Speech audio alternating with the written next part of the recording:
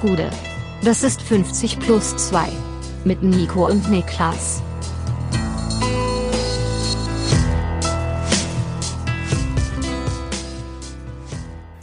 »50 plus 2 Bundesliga-Rückblick vom 27. Spieltag. Mein Name ist Nico Heimer und bei mir sitzt der Mann, der im Mai Werner Gegenbauer loswerden will, Niklas Levinson.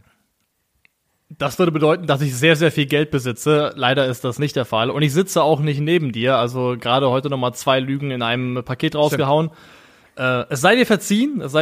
Du bist ja der Leidende in der Runde. Ja, also so richtig leidend bin ich nicht. Ich habe halt 1, 2 Corona-Symptome. Wir wollen auf Nummer sicher gehen. War ja auch gestern schon im Stream nicht dabei. Man hört es vielleicht auch, meine Stimme ist ein ganz bisschen belegt. Hals kratzt ein bisschen, Gliederschmerzen. Ja, leider so ein paar Symptome, die stark dafür sprechen. Wir warten aufs Testergebnis. Mir geht's aber überhaupt nicht schlecht. An dieser Stelle trotzdem immer vielen, vielen Dank. Ein paar Leute haben mir schon geschrieben bei Twitter und Instagram. Das ist ganz lieb. Ich hatte heute so viele Anmoderationen ready für dich wie noch nie in meinem Leben. Ich hatte 3, die ich wirklich alle richtig gut fand. Leider werden die wahrscheinlich, nur eine davon ist übertragbar, die andere ist am Donnerstag schon hinfällig von der Zeit her. Und du hast dich entschieden für die, in der du mir quasi suggerierst, dass ich Lars Windhorst wäre. Den Leuten suggeriere ich das. Was du darüber denkst, ist mir egal. Den Leuten, ja. Ja, ich fange jetzt nicht an, meine eigene Identität in Frage zu stellen. Bin ich in Wahrheit Lars Windhorst? Ja. Nee. Jetzt mal ganz kurz, wenn du wählen, weil ich habe dich ja gerade jetzt sprechen gehört, und wenn du wählen könntest, diese Stimmen, die du jetzt gerade hast, zu behalten, ohne irgendwelche gesundheitlichen Drawbacks, würdest du sie nehmen? Ist sie denn so unterschiedlich, die Stimme?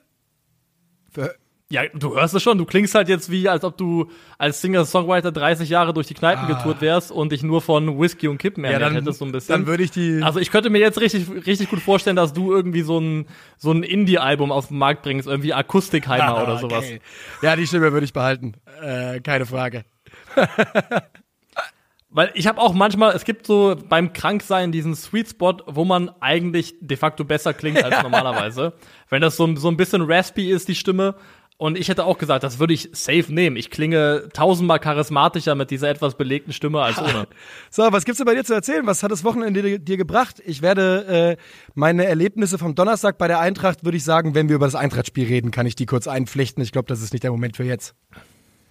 Können wir gerne machen. Machen wir beim Eintracht-Spiel. Mein Wochenende. Wie war mein Wochenende? Gestern habe ich mit Christoph natürlich hier gesessen, zu zweit, und gestreamt. Ansonsten war es relativ ereignisarm, muss ich ganz ehrlich gestehen. Es ist nicht viel mehr passiert, außer Fußball gucken, weil Fußball gucken aktuell so eine raumgreifende Aktivität ist, die nachmittags beginnt und dich dann bis in den Abend fesselt. Das wird ja heute auch wieder der Fall sein, oder ist der Fall gewesen, besser gesagt. Wobei, wir können ja aufhören, hier Lügenbaron zu spielen. Wir nehmen auf vor den Sonntagsspielen und machen dann nach den Sonntagsspielen mit den restlichen 3 Spielen weiter, weil wir beide ein Interesse daran haben, vor Mitternacht ins Bett zu gehen. Das kann man, glaube ich, klar so sagen. Und deswegen, heute stehen ja auch noch mal 3 Spiele an. Und so wahnsinnig viel hat mein Wochenende allein aus dem Grund, glaube ich, gar nicht hergegeben. Ich hatte heute aber mein erstes Eis des Jahres. Oh nein, hast du hier wieder deine Perversion dir da reingetütet, was du da auch immer machst? Was für eine Perversion? Bratapfel, Pfefferminz oder so ein Quatsch?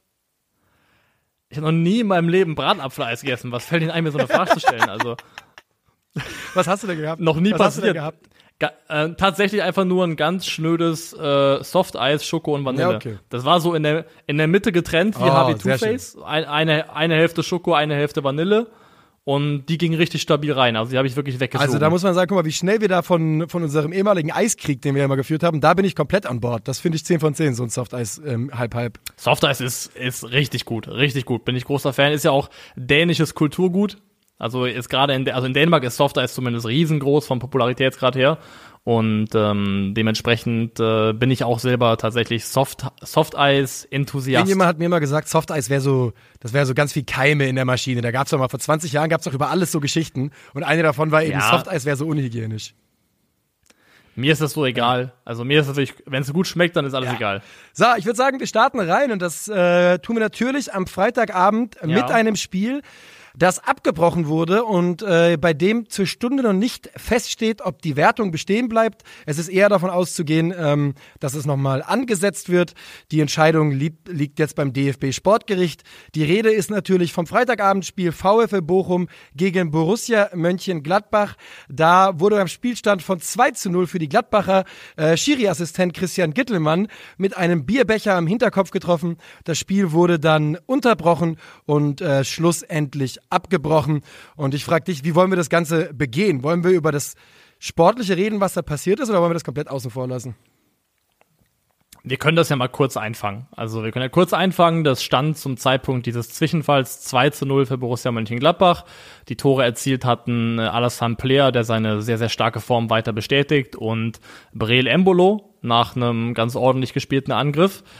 Und Gladbach sah da auch aus wie die Mannschaft für mich, die auch höchstwahrscheinlich als Sieger vom Platz gegangen wäre. Der Zwischenfall hat sich ja so roundabout um die knapp vor der 70. Minute, glaube ich, ereignet. Müsste so passen, irgendwo in den späteren Habe ich aufgeschrieben.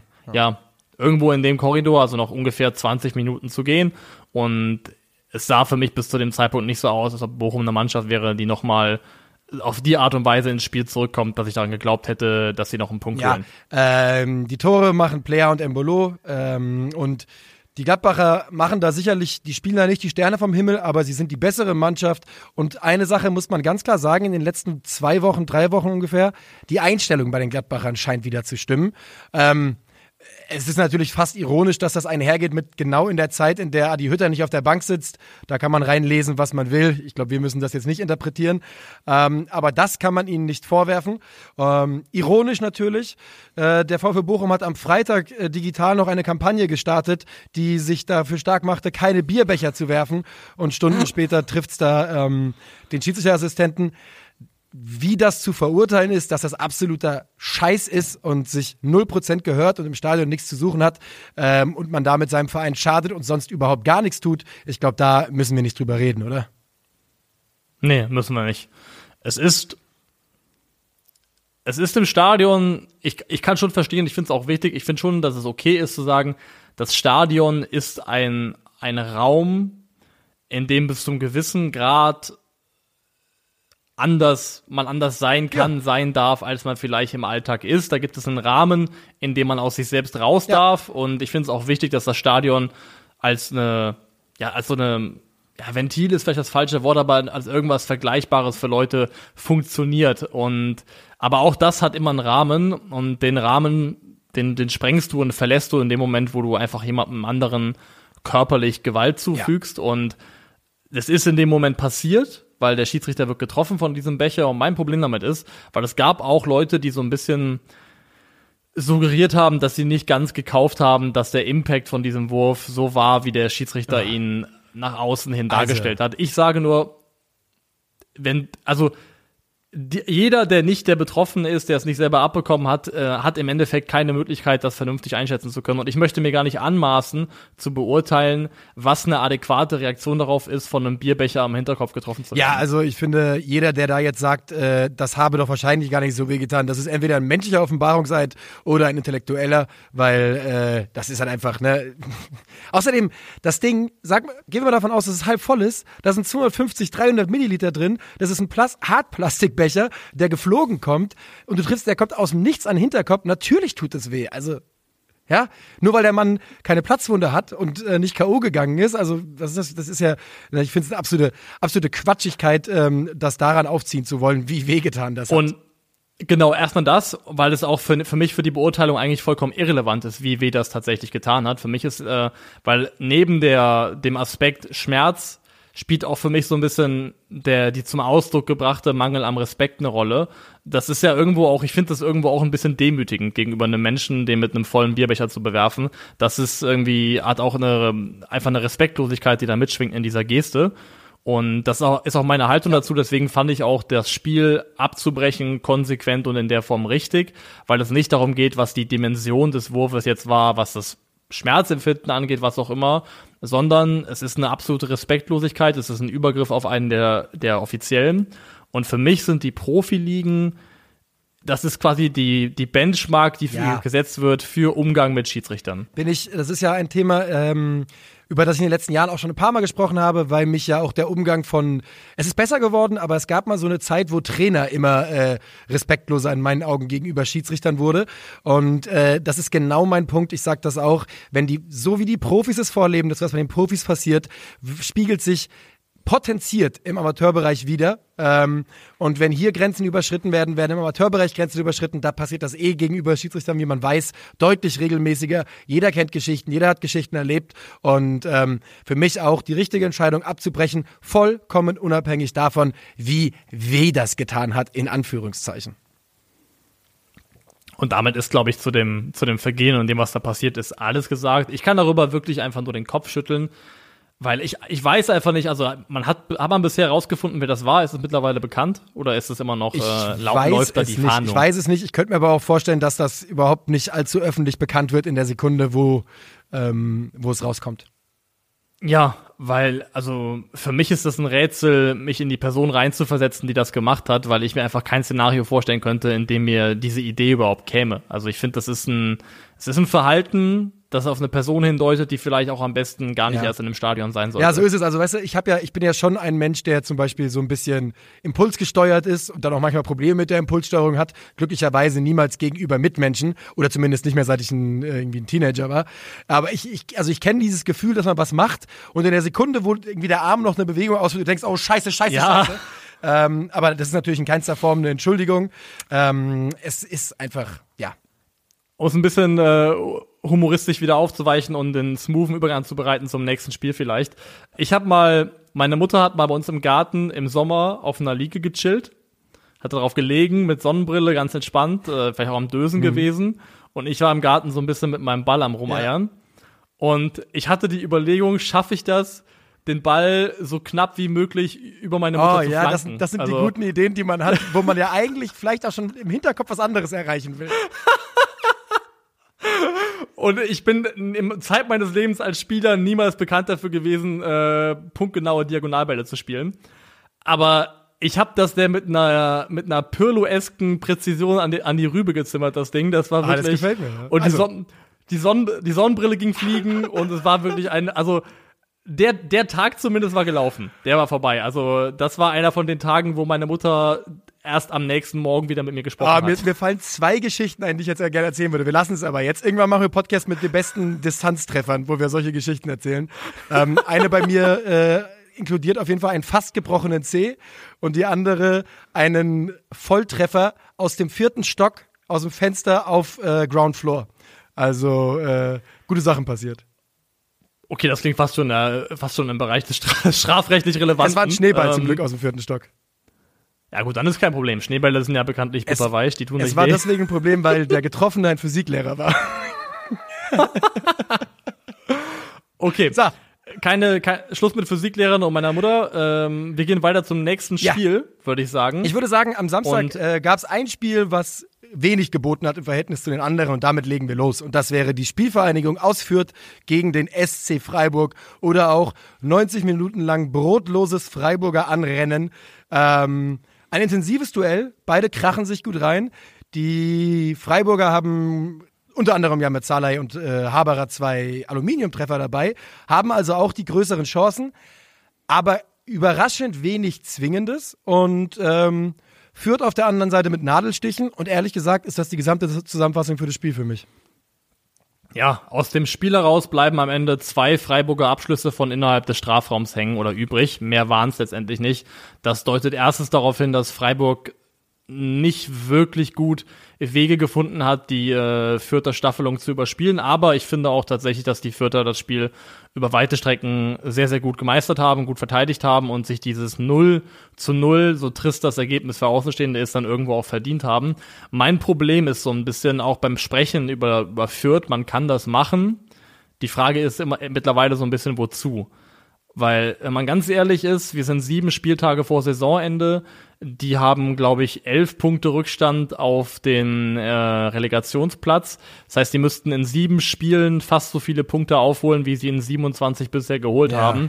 Das Ende der Gleichung ist, dass Fürth de facto zwar noch nicht rechnerisch, aber eigentlich im Grunde schon abgestiegen ist. Und deswegen, ich tue mich jetzt schwer damit, irgendwie groß ausholend über diese Mannschaft sprechen zu wollen, die im Prinzip für die Saison im Grunde, bis auf die Tatsache, dass man sich halt noch in Würde verabschieden möchte, eigentlich schon gelaufen ist. Das ist ja wirklich so ein bisschen das Problem. Es ist ja, weil es ja auch sich jede Woche so ein bisschen gleicht. Man will über die Fürther reden, dann nimmt man sich die Spieler raus, die so ein bisschen hervorstechen. Über die haben wir jetzt ja auch schon 15 Mal gesprochen, ne? Also sei es ein Tillmann, Leveling, wer auch immer.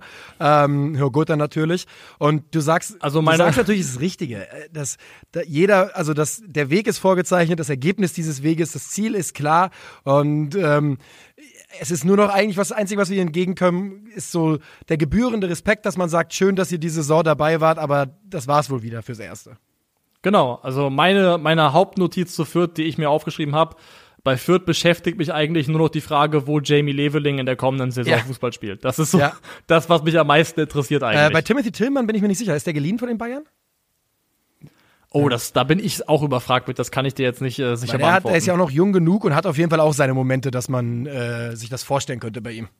Das sind ja hier und da tatsächlich wirklich vielversprechende Spieler im Kader. So ist es ja nicht. Da sind ja schon ein paar Jungs dabei, die auch ganz gut kicken können und die definitiv auch eine Zukunft außerhalb von Fürth in der Bundesliga haben werden. Das glaube ich wohl auch. Und ich würde auch unseren Freiburg-Fans an dieser Stelle zurufen, seid uns nicht böse, dass wir das Thema hiermit schon wieder dicht machen. Es war nun mal einfach mit Abstand das langweiligste Spiel von dieser Samstagkonferenz. Und ich würde sagen, damit gehen wir weiter. Gerne, gerne. Okay. Und weiter gehen wir, ich würde sagen, bei den Mainzern. Die empfangen Bielefeld. Und das Spiel ist nach 28 Sekunden auf einem deutlichen Weg, denn Johnny Burkhardt trifft da mit dem schnellsten Tor dieser Bundesliga-Saison. 11 Spieler hatte er, wie sagt man, Durstphase? Durststrecke. Durststrecke, ja. Durststrecke, jetzt ist er wieder da. Gut eingeleitet von Lee, perfekter Laufweg von Burkhardt und die Hereingabe von Wittmann natürlich auch einfach perfekt. Schwer zu verteidigen, da waren die Bielefelder auch noch nicht ganz da. Ich würde sagen, der Bielefelder Block konnte es gar nicht sehen, denn da quoll der blaue Rauch noch raus zu dem Augenblick. Ja, schade, dass du für mich den Mann unterschlägst, der eigentlich für mich der entscheidendste bei diesem Tor gewesen ist. Das ist natürlich mein Local Homeboy Stefan Bell. Weil Stefan Bell ist es, der den direkt den Vertikalpass, auch ich finde relativ anspruchsvollen Vertikalpass auf Lee spielt und damit erstmal ein paar Bielefelder auf einmal überbrückt und überhaupt die Schärfe und das Tempo in diesen Angriff reinbringt. Ich finde, da hat Bell hinten raus mit einem tollen Pass eröffnet. Was die restlichen Mainzer da machen, ist auch stark und ebenfalls erwähnenswert für mich hier noch an der Stelle, ich finde, bei dem Tor hat Bielefelds Neuzugang Bello hat ein bisschen Lehrgeld bezahlt, weil er presst erst raus, und schiebt drauf und ist auch okay, dass er das macht, ist vollkommen fein, aber seine Orientierung zurück ist bestenfalls halbherzig und er verliert Wittmer komplett und Wittmer überläuft ihn im Prinzip, wobei ich eigentlich sagen würde, ich glaube nicht, dass Bello an sich langsamer wäre. Er hat in dem Moment einfach, finde ich, so ein bisschen Bundesliga-Lehrgeld gezahlt, war nicht komplett wach und ist für mich der Mann, der dafür verantwortlich ist, dass Wittmer letztendlich so unbedrängt den Ball wieder reinspielen kann. Ja, es ist auch einfach auch so ein bisschen natürlich dem Moment im Spiel bedingt, ne? Da einfach manche Spieler, das weiß man, sieht man nicht das erste Mal, die brauchen halt die sind noch nicht mit aller Schärfe drin nach 20 Sekunden und dann wirst du halt so konsequent hart bestraft von den Mainzern, die danach auch, das muss man sagen, das nicht mehr aus der Hand geben. Ne? Für mich sind die Mainzer eigentlich durchgängig die bessere Mannschaft und das sind sie ja auch in der Tabellensituation, aber man hat da gestern einen sehr, sehr deutlichen Unterschied fußballerisch gesehen. Sie sind die durchgängig bessere Mannschaft, ohne dabei eine besonders gute Mannschaft sein zu müssen, denn Bielefeld war mal wieder, muss man sagen, sehr, sehr harmlos, hatten einen einzigen Abschluss von innerhalb des Strafraums, von der Kante war das der von Wimmer, der so einen Hauch von Tor ausgestrahlt hat. Ansonsten gab es, glaube ich, keinen einzigen aus dem Spiel heraus von innerhalb der Box. Also da war nichts im Bielefelder Spiel, was auch nur im Ansatz ein Tor verdient gehabt hätte. Und Bielefeld ist jetzt gerade so ein bisschen nicht nur ein bisschen, die sind in einem Formtief, haben jetzt 4 Spiele in Folge verloren, ohne eigenes Tor. Und das kommt so ein bisschen zur Unzeit, weil es gab so einen kleinen Moment, wo man kurz dachte, Bielefeld ist gerade dabei, sich frei zu schwimmen aus diesem Abstiegskampf. Und Stuttgart hat sich wieder gefangen. Jetzt hat zumindest für den Moment die Hertha auch wieder ein bisschen Momentum aufgenommen. Und innerhalb von 4 Wochen ist Bielefeld nach dem Sieg gegen Union, wo man dachte, ach komm, die Mannschaft, die kriegt das wieder hin, einfach durchgereicht worden auf einen direkten Abstiegsplatz. Ja, das ist nämlich die Konsequenz daraus, ist, die Bielefelder stehen doch ein bisschen überraschend, zumindest wenn man so Leuten wie uns zugehört hat in den letzten Wochen, war die Storyline Bielefeld natürlich immer ein bisschen unter dem Radar und ja, sie sind auf einem direkten Abstiegsplatz, sie haben ich habe es jetzt leider nicht aufgeschrieben, ich glaube 5 Spiele kein Tor gemacht oder sowas, also schon die letzten 4, die letzten 4. Also auch da, der Begriff Unzeit kann nochmal genannt werden. Und was dann passiert in der zweiten Halbzeit, ist natürlich auch unglücklich. Aber also es trotz jeder Beschreibung, die Bielefelder verursachen 3 Elfmeter in, glaube ich, 15 Minuten. Prietl am Barrero, Andrade am Barrero und Prietl an Ingwertsen. Und die Mainzer machen es, als wäre es das beste Fußballmanagerspiel, lassen jeden einmal Elfmeter schießen. Niakate, Johnny B. Für die Moral. Ja, das ist eine super Sache. Niakate ist einfach so ein guter Anführer. Ich habe es tatsächlich auch hier aufgeschrieben. Also ich finde, abseits dieser Geste beim Elfmeter, was Niakate als Kapitän inzwischen für eine Ausstrahlung entwickelt hat und für eine Präsenz auf dem Platz, was der für eine Persönlichkeit ist, das ist echt beeindruckend. Ja, ich finde auch, das sollte man an dieser Stelle noch sagen, es gab natürlich relativ früh dieses Ortega Zweier Niakate Nicht-Tor, wo die Uhr von Felix Zweier ihm angezeigt hat, dass ein Kopfball von Niakate hinter der Linie war. Das war er ganz klar nicht. Das hat Felix Zweier in meinen Augen sehr gut gehandelt, aber auch in dem Gesprächen, man konnte sie ja nicht hören, nur sehen, fand ich, dass Niakate im Umgang mit dem Schiedsrichter sehr souverän, sehr freundlich gewirkt hat. Natürlich bestimmt und nachfragend, aber niemals respektlos. Und Niakate einfach, ein toller Typ.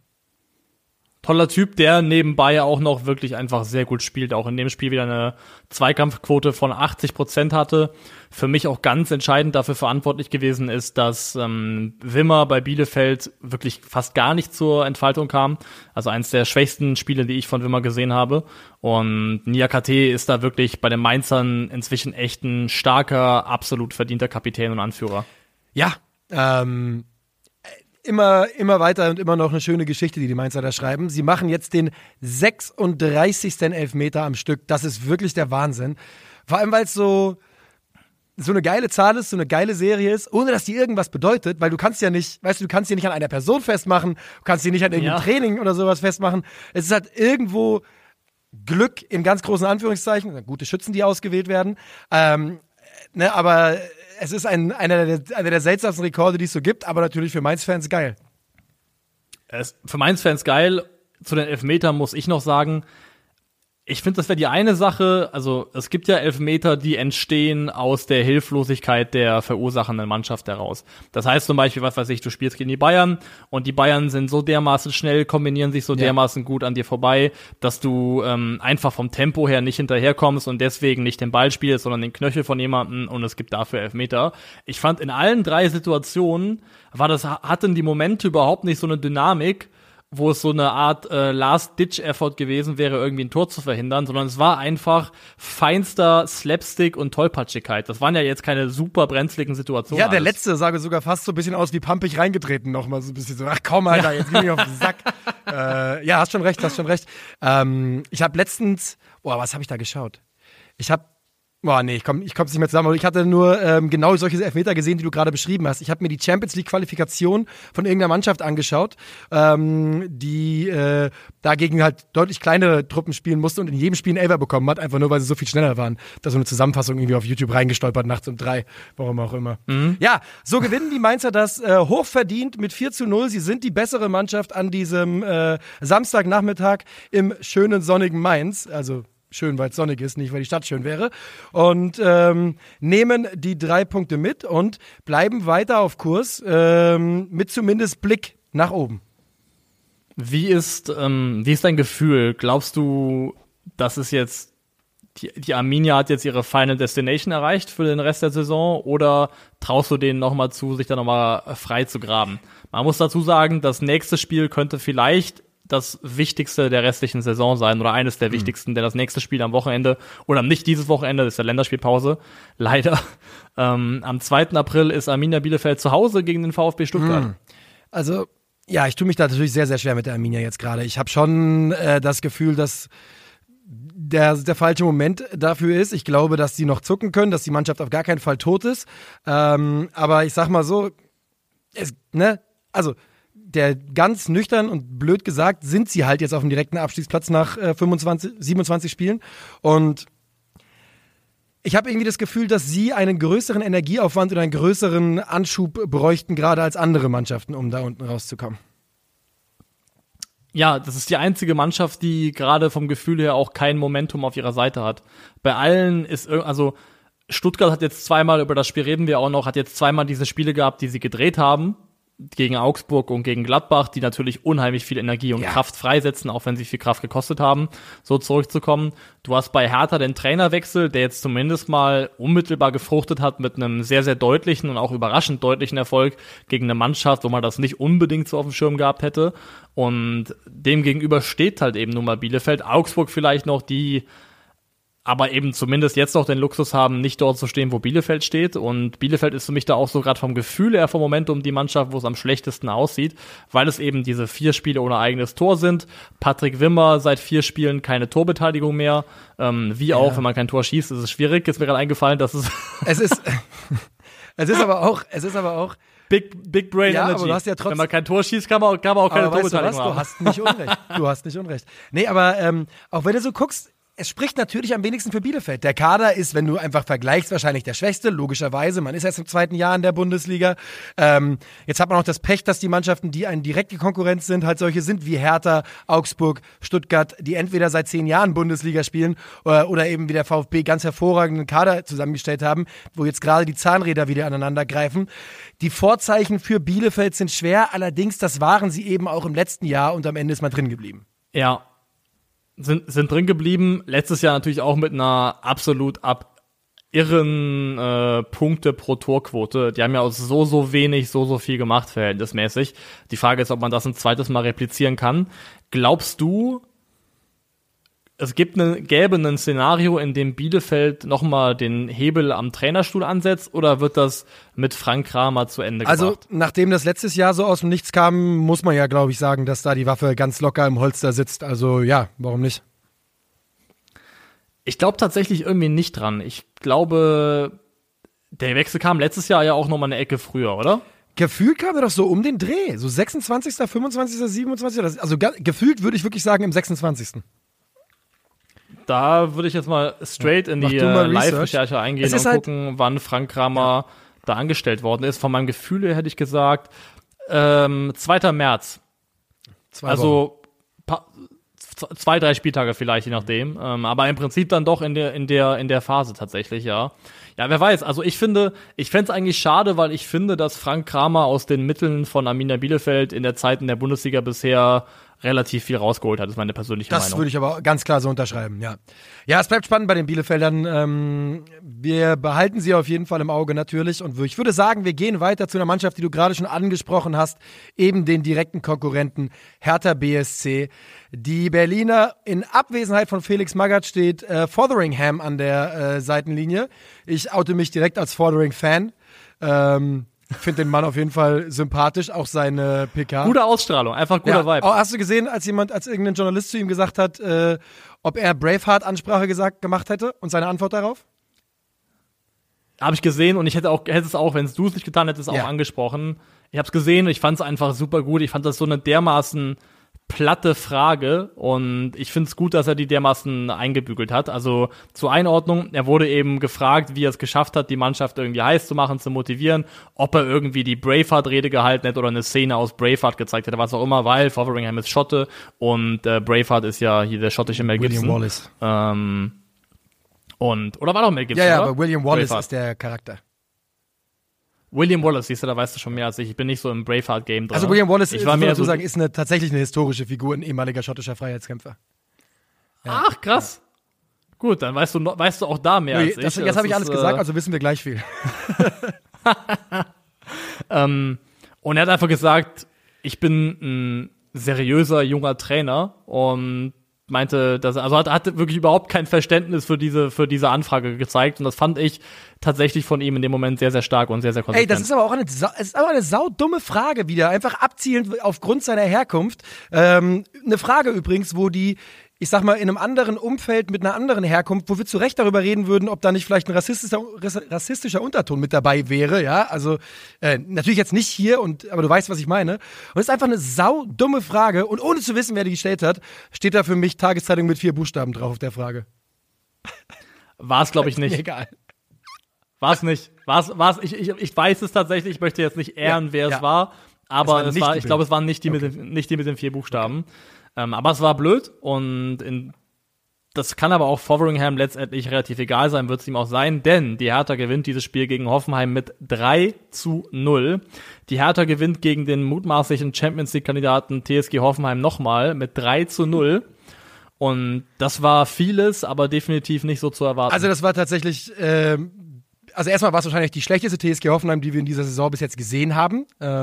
Ja. Aber es war so natürlich nicht zu erwarten. Die Tore fallen durch die Bank nach Standards.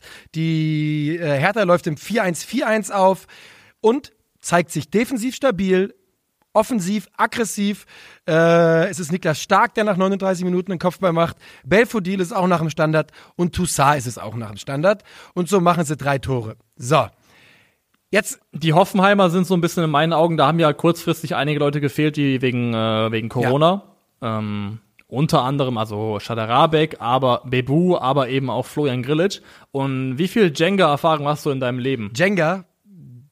Ja, also nicht so viel, aber schon so viel, um sagen zu können, das sind schon relativ wichtige Steine, die da gezogen worden sind. Wichtige Steine, und es gibt bei Jenga ja den einen Stein, den man einfach nicht ziehen kann. Oder es gibt so einen Stein, wenn du den ziehst, dann bricht der ganze Turm zusammen. Und für mich ist das Florian Grillitsch so ein bisschen bei der TSG. Also, das kann man jetzt nicht nur daran festmachen, aber wenn diese Mannschaft, finde ich, wie nennt man den Bereich, wo die Nerven zusammenlaufen? Da, wo die Schaltzentrale im Nervensystem. Also das ist das Zerebralsystem und dann ist das hier das Zerebralganglion? Guck mal, du schoolst mich hier erst in Geschichte, jetzt noch in Biologie, Alter. Du bist ja on fire, was das angeht. Aber für mich ist Florian Grillitsch dieser eine Baustein, wenn du ihn ziehst, dann ist die Gefahr relativ groß. Oder wenn der Hoffenheim-Turm in sich zusammenfällt, dann kann das durchaus mit Florian Grillitsch zusammenhängen. Weil der ist für mich absolut die ordnende Hand dieser Mannschaft. Und gegen die Hertha waren sie erschreckend harmlos. Es gehört soweit natürlich auch dazu, dass alle 3 Hertha-Tore nach Standards fallen. Das ist Tore des Willens, sind das sicherlich auch, aber ein gewisser Glücks- und Zufallsfaktor gehört da natürlich trotzdem auch dazu. Ich möchte Folgendes dazu sagen. Die Hertha in diesem Spiel, und ich trage das jetzt vor, das ist nicht wertend, ich erzähle gleich, was ich dazu sagen möchte. Laut Who Scored spielt Niklas Stark als Sechser 12 Pässe bei Hertha BSC. Kein Herthaner hat 30 Pässe gespielt, nur zum Vergleich. Olli Baumann bei der TSG Hoffenheim mit 34, Kevin Vogt bei der TSG Hoffenheim mit 99. Die Hertha hat 32% Ballbesitz, 198 zu 509 Pässen. Das ist jetzt nur vorgetragen. Ich will Folgendes dazu sagen. Die Hertha wurde hier in keinster Form fußballerisch neu erfunden, aber das war eine Mannschaft, die genau daran geglaubt hat, dass sowas passieren kann, was da passiert ist. Dass sie Tore nach Standards machen können, dass irgendwie mal einer reinfällt, wenn man den richtigen Einsatz hat, wenn man sich richtig reinkracht und wenn man jeden Zweikampf annimmt. Und ich glaube, das könnte mehr wert sein, als wenn man jetzt hier fußballerisch versucht, irgendwie ein feines Messerchen einzuziehen und wir die ersten wiederkehrenden Strukturen sehen. Alleine dieser Glaube, dass die Tore schießen können und auch mal was in ihre Richtung ins Spiel kippt, das ist, glaube ich, mehr wert als alles, was sie fußballerisch in den 5 Wochen hier reinbringen könnten. Ganz ehrlich, drauf Geschisser, was da fußballerisch gemacht wird letztendlich. Felix Magath hat nur eine Aufgabe und das ist das Holen der nötigen Punkte, um am Ende in der Bundesliga zu bleiben. Und große spielerische Sprünge, glaube ich, braucht man bis zum Saisonende nicht zu erwarten. Was ich von der Hertha erwarte in den nächsten Wochen, ist einfach Scheiße fressen auf dem Platz, Kilometer machen, Räume zulaufen und mit dem absoluten Willen auftreten, in dieser Klasse zu bleiben. Und wenn du das auf den Rasen bringst, dann kann eben genau das passieren, was da passiert ist, wie du auch schon gesagt hast. Was ich aber tatsächlich finde, was die Hertha gut gemacht hat, weil du hast ja auch gerade die Zahlen genannt. Die Hoffenheimer hatten irgendwie roundabout 70% Ballbesitz, haben hunderte von Pässen mehr gespielt, haben rein, was die Spielanteile angeht, das Spiel komplett kontrolliert, aber wenn ihr mal auf Who Scored geht, das haben wir jetzt kein visuelles Element für, das ist jetzt in dem Moment schade, und euch mal die Heatmap von Hoffenheim anschaut, da seht ihr, die sind überall, aber vom 16er aus kannst du im Prinzip mit einem Radius so von 5 bis 10 Metern kannst du nochmal einen Halbkreis ziehen und da ist wenig bis nix.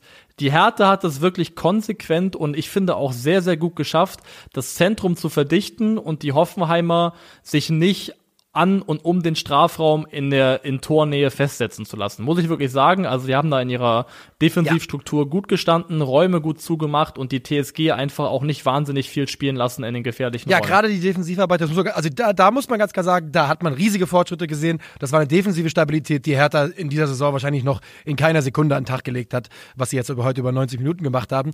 An dieser Stelle eine Sache, die ich schon vorher sagen wollte, die Ultras sind in vielen Stadien zurück, so auch beim Spiel Leipzig gegen Eintracht, was gerade angepfiffen wird und man sieht's. It shows, wie man sagt.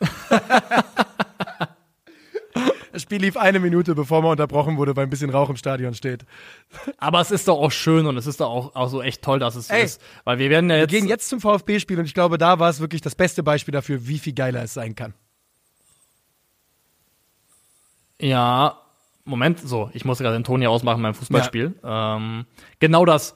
Wir gehen jetzt zum Spiel VfB gegen Augsburg und ich glaube auch, dass wir zu einem Spiel gehen, das diesen Verlauf und diese Kurve vielleicht gar nicht nimmt, wenn da nicht die Leute im Stadion sind. Das glaube ich auch. Und die Leute im Stadion, die Cannstatter Kurve war komplett on fire über 90 Minuten. Die haben so Rabatz gemacht, Alter.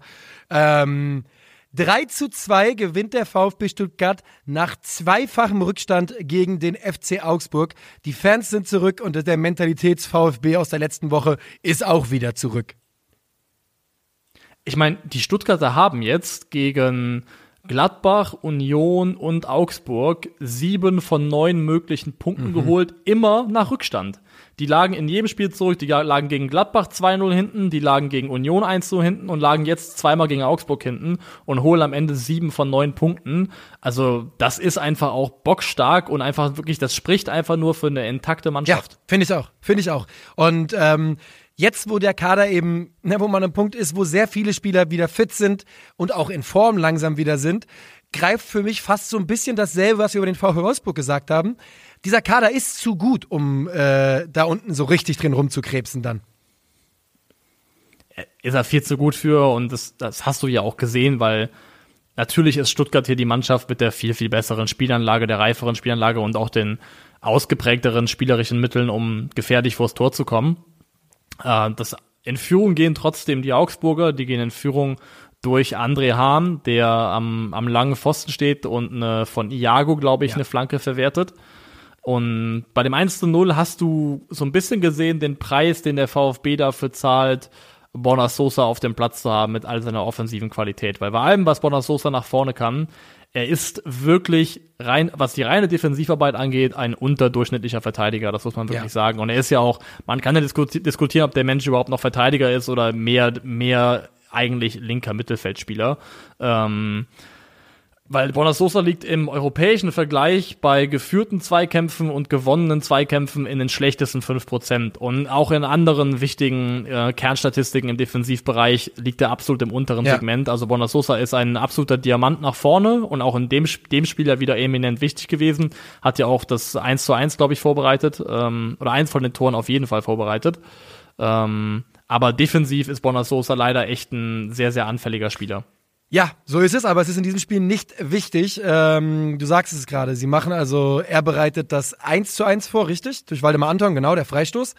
Die Augsburger reagieren darauf aber auch wieder wirklich brutal.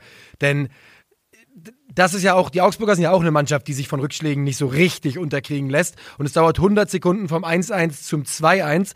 Und Arne Meyer zeigt endlich mal seine Fähigkeiten mit dem Ball am Fuß im Dribbling in dieser Vorbereitung. Macht er sehr, sehr stark und so trifft dann, wer trifft zum 2:1? Gregoritsch, richtig. Der mit dem linken Schlägel. Mit dem linken Schlägel. Und dann kommt Omar Mamouches großer Moment. Ja, mit einem sehr, sehr schön verwandelten direkten Freistoß, dem ja im Vorfeld, glaube ich, sogar noch ein Streit einherging, weil Chris Führig, glaube ich, den Ball, also ich habe das Spiel die zweite Halbzeit von dem Spiel habe ich mir im Einzelspiel angeschaut und Chris Führig wollte, glaube ich, schießen hat aber nicht die Erlaubnis bekommen und hätte eigentlich, glaube ich, schon davor gerne eingeschossen. Aber Mamouche hat dann ihn, glaube ich, relativ schnell zum Schweigen gebracht mit einem astrein verwandelten direkten Freistoß. Ja, war übertrieben schön. Vor allem, er macht dieses Tor und es ist halt direkt vor der Cannstatter Kurve und dann läuft drauf hin und du siehst ja schon in den Zeitlupen von dem Freistoß, siehst du, wie die Kurve explodiert und ich muss wirklich sagen, hat mir gut gefallen.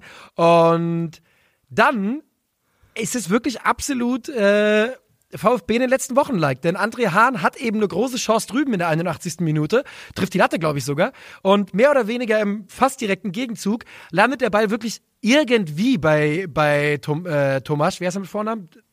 Thiago Tomasch, der das Ding so eiskalt ins kurze Eck nagelt mit dem linken Fuß. Brillant. Und also natürlich auch irgendwo ein Zufallsprodukt, Freistoß geklärt, von TBD, glaube ich, ein bisschen verunglückter Abschlussversuch, der dann durchrutscht einfach zu Thiago Thomas. Oxford hat da so ein bisschen die Orientierung verloren in dem Moment. Aber Zufall ja, nur der VfB hat in der gesamten Saison bisher, in den gesamten 27 Spielen 9 Tore gemacht in der Schlussviertelstunde. Und 4 von diesen 9 allein in den letzten 3 Spielen. Ja. Also das zeigt einfach, dass da ein Spirit in dieser Mannschaft ist, dass da eine Bereitschaft ist, auch wenn es vom Ergebnis her nicht optimal oder nicht gut aussieht, ist bis zur letzten Sekunde dran zu glauben. Und das macht einen Unterschied. Das macht so 100% einen Unterschied, ob da 11 Leute auf dem Platz stehen, die alle denken, vor allem, es ist da jetzt auch ein sich selbst verstärkender Effekt. Wenn es dir gegen Gladbach gelingt, dann glaubst du dann, dass es gegen Union klappt. Gegen Union klappt es auch. Du glaubst dann, dass es gegen Augsburg klappt, da klappt es wieder. Natürlich werden die auch im nächsten Spiel genauso davon überzeugt sein, wir sind immer noch gut dafür, auch hinten raus hier das zu drehen und auch ein Tor zu machen. Und das spürst du einfach in dieser Mannschaft. Ja, so sehe ich es auch. Und für den VfB Stuttgart ja ein ganz brutal wichtiger Sieg, natürlich gerade in Anbetracht dessen, dass es gegen den direkten Konkurrenten ist und dass Hertha BSC zeitgleich 3 Punkte einfährt. Der VfB Stuttgart damit Platz 14, 4 Punkte hinter den Gladbachern. Wie gesagt, da muss man gucken, wie dieses Spiel gewertet wird. Aber der VfB tut alles dafür, um sich aus eigener Kraft zu retten. Derzeit Chapeau, sage ich da. Und würde sagen, wir gehen zum letzten Spiel vom Samstag, bevor wir uns selbst in die kleine Pause schicken und uns dann heute Abend wieder treffen hier. Darf ich noch kurz eine kleine FCA-Diagnose machen, bevor Sehr wir weitergehen? Ich finde, die Augsburger sind nach wie vor eine Mannschaft, die extrem daran krankt, dass am Kreieren von Torchancen aus dem Spiel heraus. Was sie ganz gut können, ist Ballgewinne schnell umschalten. Das ist ja auch so ein bisschen das Produkt gewesen des Tores von Gregoritsch, dann im 2:1. Das können sie ganz gut. Aber so aus sich heraus etwas zu kreieren, das gelingt dieser Mannschaft einfach viel, viel, viel zu wenig. Und ich habe mal geschaut bei FBref, wer der erste Augsburger Stammspieler ist, der im Bundesliga-Ranking kommt, und auf welchem Platz er kommt im Bereich Expected Assists, also erwartete Vorlagen pro Spiel. Glaubst du, ich komme drauf? Nee, ich komme, glaube ich, nicht drauf. Du kannst gerne mal raten. Wenn du möchtest. Das Problem ist ja bei denen, dass so ein paar Spieler, die in Frage kommen würden, viele Verletzungszeiten hatten. Also nee, sag's mir einfach, komm. Es ist, wenn man wirklich von Stammspielern ausgeht, da würde ich halt sagen, Leute, die auch mal auf jeden Fall mindestens mal 10-mal gespielt haben in der Saison, dann ist es tatsächlich Iago. Ja, okay, ja. Und es ist erstens ein Außenverteidiger, das ist schon mal nicht das beste Zeichen, und der kommt da rein mit einem Expected Assists-Wert von 0,13 pro 90 Minuten. Im Liga-Vergleich gibt's nur eine Mannschaft, die diesbezüglich genauso schlecht aufgestellt ist, und das ist Fürth. Und die steigen ab. Das ist nicht der Vergleich, mit dem man unbedingt in einen Topf geworfen werden will.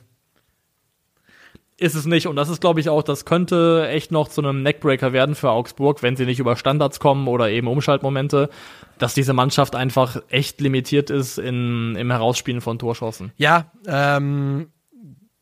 Ja, es ist ja bei den Augsburgern so ein bisschen das Thema, sie spielen ja seit Jahren so. Wir kennen das, was sie machen wollen, und sie haben das sehr, sehr lange immer wieder geschafft, und irgendwie glaube ich halt auch, dass es auch dieses Jahr irgendwie wieder klappen wird. Es wird wieder klappen. Der FC Augsburg ist der Inbegriff vom Chelo und Abdi-Song über Wasser halten. Wirklich, ja. Da gibt's auch dieses war das ein Gleichnis von der von der Maus, die Milch zu Butter tritt und dann rausklettert? Das höre ich zum ersten Mal. Das ist so eine Geschichte von 2 Mäusen. Die eine gibt auf und der säuft in der Milch, und die andere tritt sie zu Butter und klettert einfach raus. Und das ist der FCA seit Jahren. Ich kenn nur die Story mit zwei Männern, die sich irgendwie in der Savanne verlaufen und unterwegs sind und da kommt ein Löwe und macht Auge auf die. Und der eine von den Männern holt seine Sportschuhe aus der Tasche und zieht sich seine Sportschuhe an. Und da sagt der andere zu dem, aber du bist so blöd, du kannst doch nicht vom Löwen weglaufen. Und dann sagt er zu dem, ja, ich muss doch nicht vom Löwen weglaufen, ich muss nur schneller als du sein. Ja, sehr gut. Ja, so ist es aber. Und genau, aber danach lebt der FC Augsburg sehr, sehr gut. Die Augsburger Löwen. So. Das sind ja keine Löwen, eigentlich Augsburger Läufer. Okay, wir gehen zum letzten Spiel. Die Bayern sind wie immer irgendwie Samstag 18:30 Uhr unterwegs. Sie haben wie immer Heimspiel und wie immer schlachten sie jemanden. In diesem Fall Union Berlin 4:0. Also es fühlt sich doch an, als würden wir jede Woche dasselbe Spiel sehen eigentlich. Irgendwie schon. Als du gerade gesagt hast, habe ich gesagt, ja, genau so fühlt es sich an. Es ist immer Samstag 18:30 Uhr, es ist immer Bayern gegen irgendwen und sie bumsen komplett weg. Das ist es. Das Erwähnenswerteste auf Bayern-Seite ist Nian Su spielt von Anfang an und macht ein Premierentor. Und ja, ansonsten willst du mal zusammenfassen, wie du es gesehen hast, was du erlebt hast in diesem Spiel? Ich finde eigentlich, dass Union gar nicht so schlecht in das Spiel reinkommt. Hat ja auch durch Geraldo Becker eine gute Kopfballchance am Anfang, wo ich glaube, wenn das nicht der Becker-Kopf ist, sondern der Abonnie-Kopf, dann ist da vielleicht auch ein bisschen mehr drinne. Und deswegen, ich finde, dass die Unioner gar nicht so eine schlechte Anfangsphase hingelegt haben. Ja. Dann kommt aber Kingsley Coman zum Abschluss, so von der linken Strafraumkante, vielleicht so Pi mal Daumen 20 Meter vom Tor entfernt. Es ist ein harter, ein strammer Schuss, aber definitiv einer, den Lute im Tor eigentlich halten muss. Tut's aber nicht. Die Bayern gehen 1:0 in Führung. Das ist wie immer in der Allianz Arena mit das Blödeste, was hier passieren kann. Dann Eckball Kimmich, Kopfball Nianzou, das zweite Tor. Das dritte Tor ist dann, glaube ich, ein Elfmeter, wo Jäckel den Ball zu kurz zurückköpft, Lute Lewandowski trifft, Elfmeter, Lewandowski macht ihn rein, 3:0. Das ist alles vor der Pause noch und dann kannst du im Prinzip einen Stempel auf dieses Spiel machen und die Nummer ist gelaufen. Ja. Und die Luft war dann dementsprechend eigentlich zur Pause schon raus. Und dann macht Lewandowski noch ein weiteres Tor. Er stellt damit, glaube ich, auf 31 jetzt, 5. Mal in seiner Bundesliga-Karriere. Ja. Und beim 4. Tor will ich nur noch kurz dazu sagen, dieses Direktabspiel von Thomas Müller bei diesem ultrascharfen Pass ist brillant. Es ist brillant. Es ist absolut brillant. Und von Müller ist es brillant. Ich finde aber auch die gesamte Angriffssequenz von allen Beteiligten brillant gewesen, weil noch bevor Leroy Sané von außen ins Zentrum zu Müller passt, weiß Musiala schon, was passiert. Also Musiala muss er ja auch, sonst geht die Nummer nicht auf. Aber Musiala ist schon auf der Reise, als der Pass gespielt wird. Ich finde also Müllers Pass von der Schärfe her, den so umzusetzen, ist perfekt. Aber auch Musiala hat dann einen brillanten Lauf gemacht, kommt kurz entgegen, geht dann tief. Also das 4. Tor, Union macht hier auf jeden Fall 2 klare individuelle Fehler, die zu einem Gegentor führen. Aber beim 4. Tor ist es einfach nur, dass die Bayern einen brillant guten Angriff spielen. So ist es. Die Unioner, du sagtest es, sind gerade am Anfang gut im Spiel, aber dann ist es eben wieder dieses typische, steht der Tropfen, höhlt den Stein irgendwann bei den Bayern und du kannst dich eben, vor allem wenn sie dann anfangen zu treffen und dann auch wie Coman so einen Türöffner ein bisschen geschenkt bekommen, dann wird es einfach irgendwann sehr, sehr schwer und so wie halt gefühlt jedes Spiel am Samstag in der Allianz Arena stattfindet, kann man auch über dieses Spiel sagen, hier muss Union nicht gewinnen, ist alles in Ordnung und viel mehr, ich kann wirklich nicht viel mehr sagen zu dem Spiel. Nee, ich auch nicht. Also ich finde nach wie vor, weil Union eben diese kleinen Momente hatte, in denen auch besser in meinen Augen umgeschaltet hätte werden können, dass ich nach wie vor finde, dass man sich auch von so einem Spiel aus Bayern Sicht nicht blenden lassen darf, was die eigene defensive Anfälligkeit angeht, je nachdem, wer der Gegner ist. In der nächsten Champions-League-Runde, glaube ich, haben sie auch noch ein vertretbares Los, was das angeht, wobei man Villarreal nicht unterschätzen darf. Das ist noch ein Faktor. Und ansonsten würde ich sagen, Nianzou hat tatsächlich ein sehr, sehr ordentliches Spiel gemacht. Und ich glaube, in Verbindung auch mit dem Tor und dem Lob, was er von seinen Kollegen bekommen hat, könnte das ein ganz, ganz wichtiger Schritt gewesen sein, in Richtung von tatsächlich auch ein richtiger Bayern-Spieler zu werden. Würde mich sehr freuen. Ich habe mich sogar gefreut für den Jungen, dass er da mal getroffen hat und war ja jetzt auch nicht seine einfachste Zeit. Ich würde sagen, an dieser Stelle drücken wir einmal kurz auf Pause und treffen uns nach dem Sonntagsspiel wieder. Und das machen wir jetzt. Und da sind wir auch schon wieder. 1 Sekunde für euch, 4 Stunden, 3 Fußballspiele für uns. Es ist Sonntag, oder besser gesagt, wir sind im Sonntag angekommen. 15:30 Uhr. RB Leipzig, Eintracht Frankfurt. Ich sag mal so, ein glücklicher Punkt für die Eintracht. Wie hast du es gesehen, Niklas? Genau so habe ich es auch gesehen. Also ein sehr, sehr glücklicher Punkt. Ich finde, Was es zugunsten von Frankfurt zu sagen gibt, ist, dass die über weite Teile des Spiels eine relativ ordentliche defensive Struktur hatten, defensive Stabilität, aber nichtsdestotrotz gab es trotzdem echt Momente, in denen die Leipziger wirklich gefährlich vors Tor kamen. Da war eine Szene, die mir hängen geblieben ist, nach einer guten Stunde, Konrad Laimer, der da durchstößt, einfach den Lauf nach Ballgewinn, glaube ich, durchzieht. Und ich war wirklich, also man wusste, dass der schnell ist, aber wie dermaßen brutal der Kerl Evan Ndicka einfach da die Meter abgenommen hat, das war schon beeindruckend. Ja, vor allem hat Evan Ndicka ja auch richtige Stelzen und trotzdem sah es aus, als hätte der noch mal längere Beine in dem Augenblick, wie der durchgestorcht ist.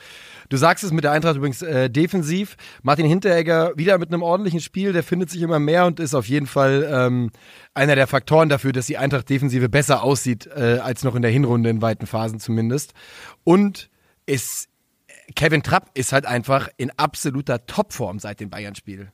Also wirklich in so Topform. Jetzt habe ich den Take schon online gesehen und weiß nicht mehr, bei wem ich es gesehen habe. Tut mir leid an dieser Stelle. Zweitbester deutscher Torwart derzeit. Und ich glaube, man kann, wenn man möchte, sich dahin diskutieren. Kann man schon. Also ich muss ganz ehrlich gestehen, tatsächliche Leistungen von Ter Stegen dieses Jahr überhaupt nicht gesehen. Überhaupt keine Ahnung, wie der Kerl aktuell Fußball spielt, wie gut er ist im Barcelona-Tor. Verletzungsprobleme, aber zwischenzeitlich. Naja. Dass Kevin Trapp in der Bundesliga der zweitbeste deutsche Torwart ist, daran führt aktuell in meinen Augen kein Weg dran vorbei. Das ist, hätte man vor der Saison auch nicht unbedingt gedacht. Ansonsten fand ich, hat man der Eintracht auf jeden Fall angemerkt, dass die letzten Wochen kräftezehrend waren. Wenig Rotation bei Oliver Glasner, heute Rode statt dem gesperrten So. Ansonsten tatsächlich die gleiche Aufstellung, 5. Mal in Folge. Das fand ich doch überraschend. Und ja, man hat es einfach gemerkt an den Konstellationen. Die Häufigkeit an Ballverlusten und natürlich ist das nun auch Tedesco Ball at its finest. Ne? Man will natürlich den Gegner in Fehler zwingen, aber das hat sehr, sehr gut funktioniert, die Eintracht. Unendlich viele Ballverluste, Jobbe Lindström zum Beispiel, da ging wirklich kaum ein Pass an heute. Ja, du hast bei Frankfurt auch gemerkt, dass Djibril Sow einfach fehlt als ordnende Hand. Dieses Mittelfeld ist schon, was den offensiven Output angeht, mindestens um 1 bis 2 Stufen gedowngradet, wenn dann eben nicht Djibril Sow da spielt, sondern jetzt wie in dem Fall Rode und Jakic, die beide ihre Qualitäten haben gegen den Ball und auch bedingt auch mit Ball, aber das vertikale Passspiel, was Sow hat, diese Fähigkeit von Sow, auch eine Lücke in der Abwehrkette zu finden, Schnittstellenball zu spielen, deine ganze Abwehr aushebelt auf einen Schlag, das sind einfach Qualitäten, die hat da kein anderer. Und das hast du gemerkt. Und zum Thema Ballverluste, ja, fand ich auch, die Eintracht ist ja auch mit einem sehr, sehr mageren XG nach den 90 Minuten rausgegangen. Und das hätte auch anders sein können, aber es gab echt so ein paar Momente, wo gute Umschaltsituationen weggeworfen werden, weil die Ballannahme misslingt, der Ball zu weit wegspringt, der Pass nicht mit der letzten Präzision kommt und das kann, wie du sagst, komplett damit zusammenhängen, dass da einfach die letzte Konzentration, Kraft nicht da gewesen ist. Oder man fairerweise sagen muss, genau das ist ja eines der großen Dinge, die ich bei der Eintracht dieser Saison immer wieder bemängel. Das hat natürlich damit zu tun, dass du eine Offensive hast, die in dieser Saison erst zusammengefunden hat, die außerdem relativ jung ist, aber ja, das war heute, da ist es dann ganz besonders aufgefallen und du sagst es gerade mit Djibril Sow, es gibt tatsächlich im Eintracht-Mittelfeld eigentlich gar keinen weiteren spielstarken zentralen Mittelfeldspieler, denn für mich ist Aydin Rustic noch immer kein richtiger Mann fürs Zentrum oder nicht zumindest auf dem Level, wie man es bei der Eintracht braucht wahrscheinlich. Und ich bin mir relativ sicher, dass da im Sommer was getan wird, denn da braucht es eine zweite Option, denn tatsächlich liegt da jegliche Spielkultur komplett brach aktuell, wenn es so raus ist. Ja, das ist ein krasser Bruch im Spiel, definitiv. Das spricht ja auch für Djibril Sow, der wirklich auch echt gereift ist und nach einem auch schwierigen Start in Frankfurt sich absolut gefunden hat mittlerweile als definitiv federführender Spieler da im Mittelfeldzentrum. Aber ja, wenn der wegbricht, dann fehlt da was. Aber ich muss ganz ehrlich sagen, 120 Minuten noch im Knochen von Donnerstag bei Leipzig einen Punkt geholt. Das kann glücklich sein, aber ist letztendlich als Ergebnis für Frankfurt aus meiner Perspektive zumindest komplett 100%. Das war auf jeden Fall ein Punkt, mit dem ich persönlich nicht gerechnet habe. Und die Leipziger, ja, was auffiel, ist, dass sie es fehlte dann doch so ein bisschen an Ideen, wie man das Ganze vielleicht nochmal anders gestalten könnte. Nochmal, das war natürlich glücklich für die Eintracht und die Chancen waren da für RB, aber man hätte das durchaus mit dem ja, mit dem Ballbesitz, den man hatte, oder mit den Spielanteilen, die man hatte, hätte man sich bestimmt noch klare Chancen erarbeiten wollen. Ja, ich finde auch, dass Leipzig, glaube ich, durchaus mutiger heute hätte sein können. Die Ballbesitzverhältnisse haben sich ja sogar noch relativ ausgeglichen gestaltet, verhältnismäßig. Über weite Strecken hat Leipzig auch gar nicht so brutal hoch angelaufen. Und ich glaube, hätte man gegen Frankfurt heute mit einem von Anfang an sehr, sehr hohen aggressiven Pressing gespielt und die wirklich ganz, ganz früh im Spielaufbau gestört und gestresst, vor allem aufgrund der fehlenden spielerischen Qualität im Mittelfeld und dann noch, wenn man bedenkt, die 120 Minuten in den Knochen. Du hättest, glaube ich, Frankfurt heute echt Probleme bereiten können, wenn du sie ganz, ganz früh und aggressiv gestresst hättest. Da war Leipzig in meinen Augen vielleicht sogar einen kleinen Tick zu konservativ noch im Spiel. Ja, das mag absolut sein.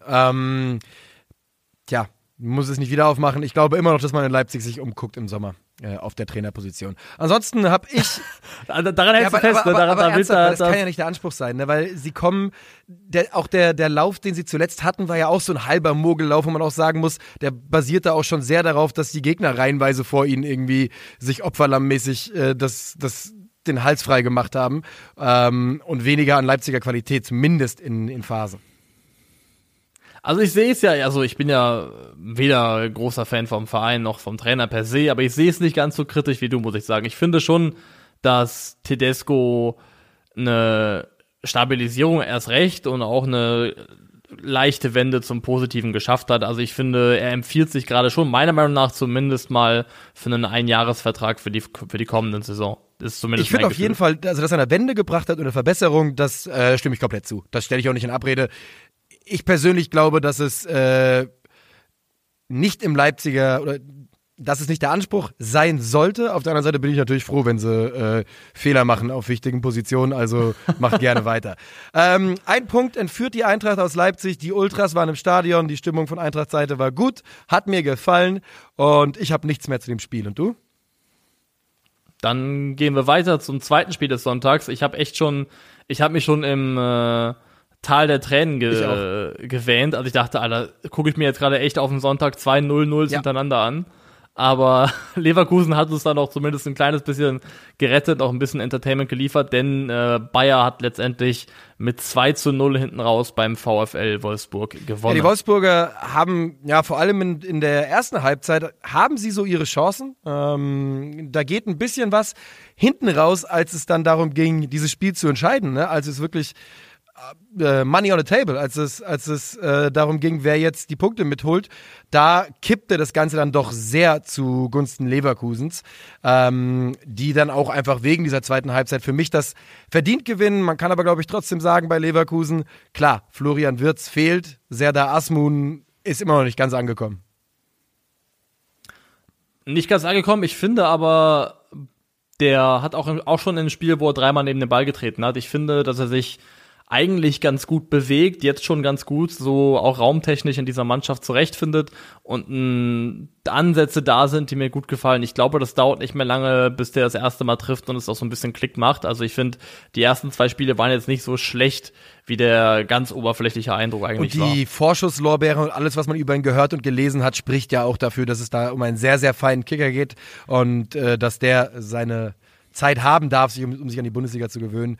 Das ist, glaube ich, auch klar. Die Tore für Leverkusen fallen spät und dann doppelt, und zwar in Form von Paulinho. Und das erste Tor von Paulinho war eigentlich wieder mal Paulinho in Nussschale, denn die Situation, in der er sich vom Ball trennen muss, ist ungefähr 2 Sekunden, bevor er dann entscheidet, selbst abzuschließen und das Ding irgendwie glücklich reingeht, oder? Wir sind schon einig, dass es ein Fehler von Perwan ist, oder? Ja, selbstverständlich. Ja, er sieht da ganz blöd aus. Ja.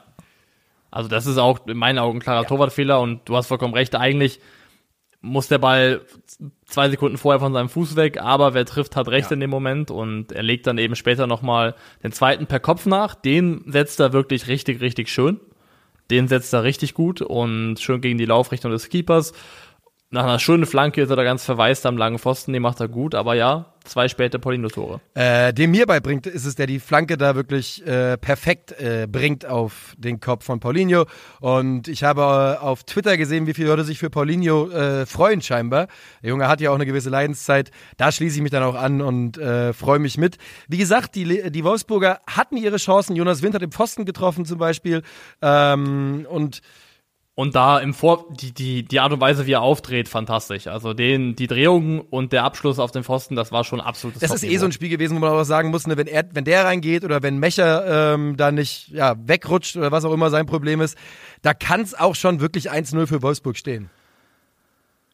Ja, Wolfsburg geht ja auch, glaube ich, hier in dem Spiel auch als XG-Sieger vom Platz, da kannst du nichts von kaufen und das ist auch nicht immer relevant, aber ich finde sogar, dass man weitergehen kann und also eigentlich so bis zur Minute 70 herum habe ich Wolfsburg auf einem guten Weg gesehen, hatten bis dahin auch leichtes Übergewicht beim Ballbesitz, 52%. Und in den letzten 20 Minuten ist dann dieser Ballbesitz von 52% auf knapp über 40 runtergesunken. Und das lag in meinen Augen nicht daran, dass Leverkusen plötzlich besser wurde oder etwas großartig anders gemacht hat. Für mich wirkte das so, als ob die Wolfsburger auch so ein bisschen vielleicht von außen das Signal bekommen haben, Galama, wir sind erstmal ganz glücklich mit dem Ergebnis, so wie es jetzt ist. Und in meinen Augen ist Wolfsburg dafür bestraft worden, nicht mutig bis zum Ende durchgezogen zu haben. Das würde ich wirklich auch so sagen, denn wenn man auf die Wechsel guckt, Paulinho wird ja eingewechselt bei Leverkusen.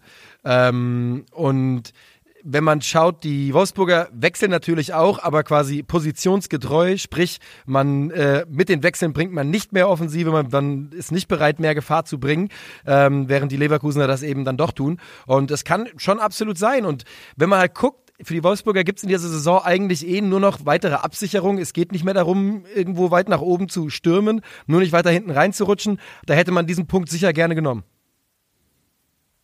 Davon gehe ich auch komplett aus. Und ein Mann, den ich noch erwähnen wollen würde hier, ist der Licht- und Schattenmann, Maxence Lacroix, der hier wieder gezeigt hat in a nutshell, was dieses Jahr teilweise schief läuft, aber auch was ihn immer noch zu einem sehr, sehr attraktiven Innenverteidiger macht, also nicht nur äußerlich, sondern auch als Spieler. In der 15. Minute gab es eine Szene, wo, ich glaube, es auch Demir bei ist, der dann von den Pass in eine Schnittstelle an der 16er Kante spielt und Leverkusen eine richtig große Chance hat. Und die entsteht, weil Lacroix vollkommen ohne Not aus der Kette rausschiebt auf einen Mittelfeldspieler von Leverkusen, der in meinen Augen eigentlich von Schlager gedeckt war und ausreichend abgesichert. Und dann geht die Lücke auf, also wo er proaktiv in meinen Augen eine vogelwilde Entscheidung trifft. Aber gleichzeitig muss man auch sagen, Lacroix in dem Spiel 2 von 2 Dribblings abgeschlossen, hatte echt ein paar gute Läufe mit Ball, auch vertikal nach vorne in die Hälfte des Gegners. 6 von 7 Kopfballduelle gewonnen, 7 Mal geklärt, 2 Mal den Ball abgefangen. Also eigentlich allround ein sehr, sehr starkes Spiel gemacht diesmal wieder. Jawohl, ein Mann, den wir auch noch erwähnen müssen, weil er die ultra seltene Vierfach-Gelb gezückt hat, ist Felix Brich. Hat mir gut gefallen. Junge, da ist der gelbe Zug durch die Stadt gefahren einfach. Patsch, 4 hintereinander. Du hast mir eben auf Privatchat-Basis so ein Foto geschickt, wo ein Schiedsrichter 2 gelbe Karten gleichzeitig hochhält. War das echt? Ja, klar, das war aus der Saison 2008, glaube ich.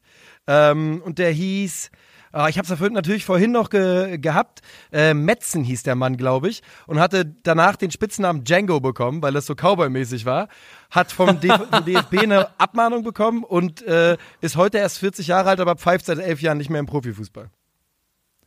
Wie sollte er eine Abmahnung bekommen? Was hat so eine Mahnung? Ja, weil es nicht erlaubt ist, 2 gelbe Karten zeitgleich zu zeigen, ganz einfach. Das heißt, du musst die eine auf den einen Spieler richten und dann auf den anderen? Ja, genau. Was ist das denn für ein... Das ist so richtig deutsch. Oh Gott.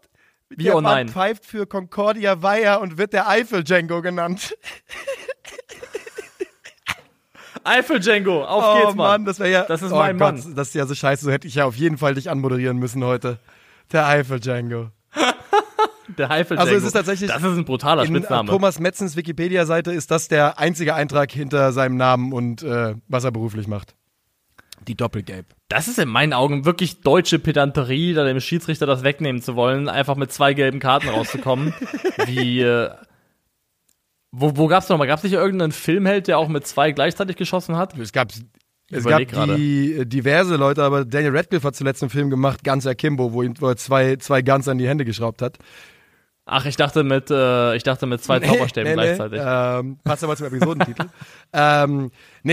Shiri Metzen war das damals. Und ich habe vorhin schon mal geguckt auf Twitter. Manchmal ist es ja so, dass wir in so querfeuermäßig oder wie sagt man, querschlägermäßig in Diskussionen reingeraten, wo Leute sich gegenseitig ankeifen. Und beim nächsten Mal will ich da eigentlich das Thomas Metzen-Bild einfach drunter posten mit Doppelgelb für beide und dann stumm schalten. Naja.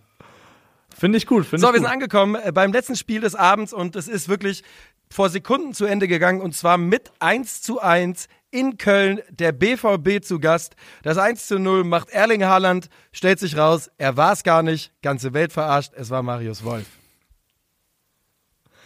Aber da muss man wirklich auch, war das Marco Hagemann bei The Zone in Schutz nehmen, weil also auf die Entfernung irgendein Blondschopf, der da vorne mit 2 Kontakten das Ding ultra cool, ultra lässig da reinsetzt, da ist der erste Gedanke natürlich. Auch dieser Lauf, wie er da rein startet, mit der Explosivität, wie er seinen Verteidiger abschüttelt mit einem kurzen Schritt in die andere Richtung, das sah alles nach Haaland aus. Also ich dachte auch und ich glaube, auf Social Media, auf Twitter hat man genau diese Reaktion 1 Million Mal gesehen.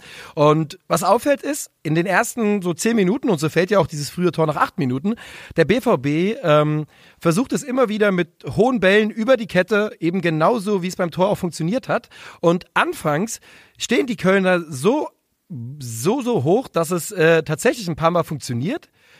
Dann später stehen die Kölner immer noch hoch, aber die Dortmunder versuchen es nicht mehr.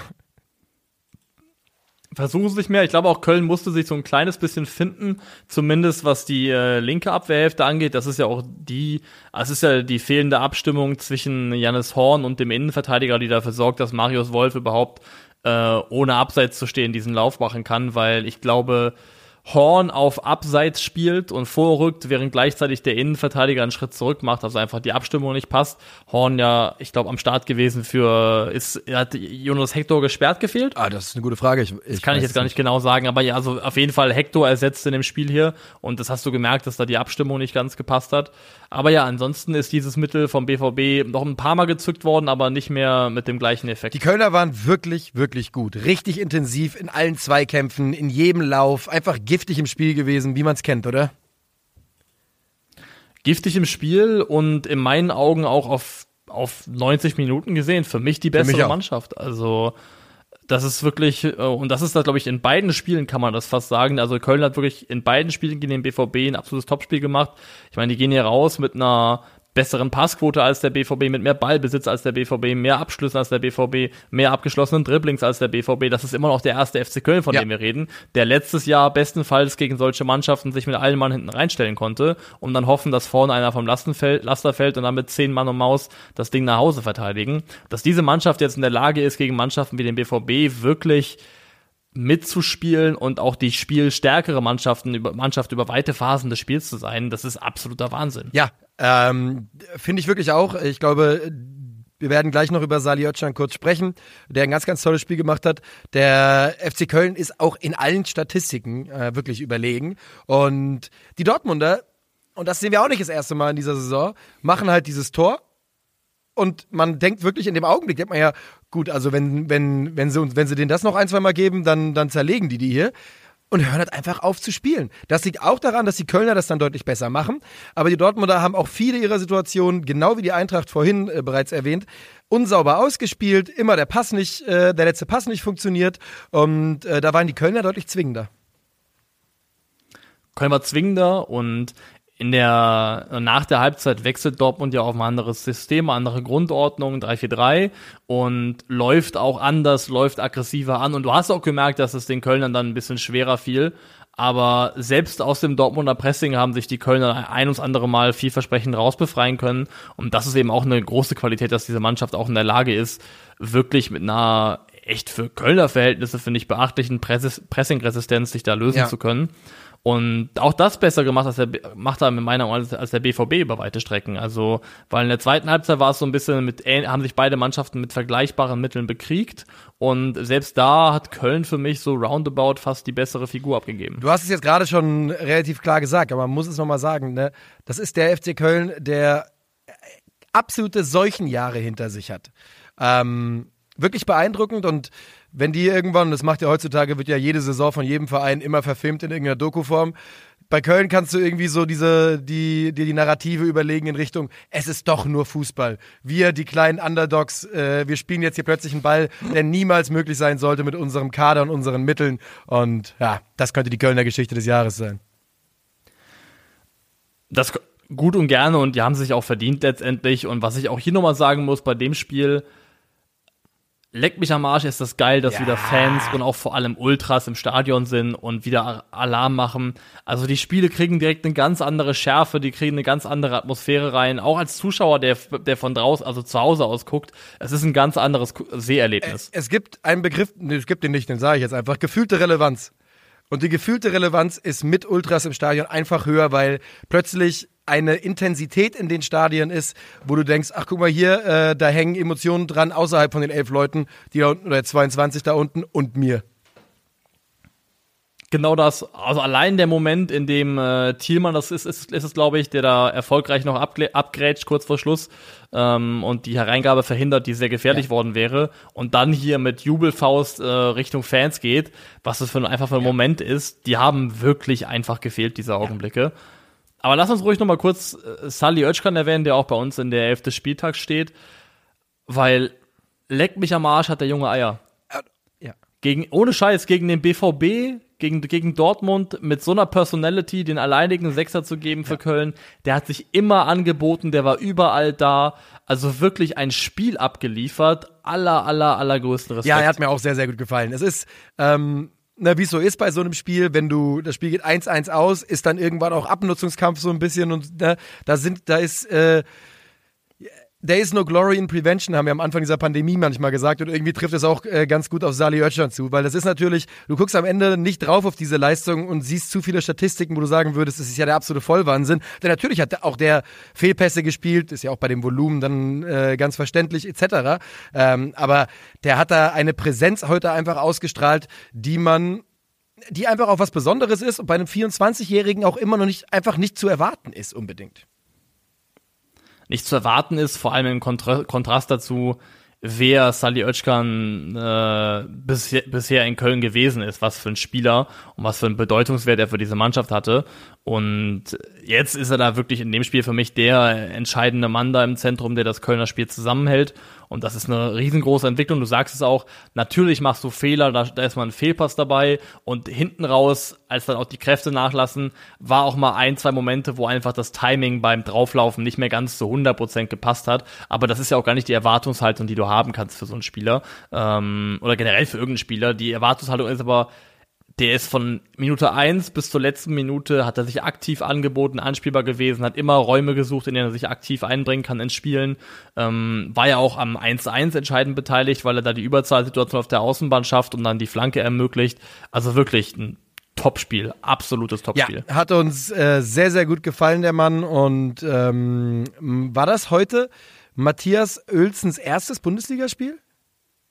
Der da bei Köln reinkam und dann tatsächlich in meinen Augen auch ein ordentliches Spiel gemacht hat? Ich versuch's gerade, ich gucke gerade mal live nach. Damit bin ich persönlich überfragt. Er kam wirklich nur 5-6 Minuten, aber er hat einfach da hinten, der hat einfach so ausgesehen wie jemand, der da hingehört. Hat mir gut gefallen, das wollte ich einfach noch sagen. Ich glaube, es war sein erstes Spiel. Ich gucke gerade nochmal. Auch die Kölner Innenverteidigung. Da ist ein Hübers, der aus Hannover gekommen ist. Du hast einen Luka Kilian, der in Mainz keinen Fuß auf den Boden bekommen hat. Und die spielen da gemeinsam echt einen richtig starken Stiefel in der Innenverteidigung. Also man muss generell sagen, es gibt im Grunde keinen Köln-Spieler, der im Vergleich zur Vorsaison nicht besser gemacht worden ist.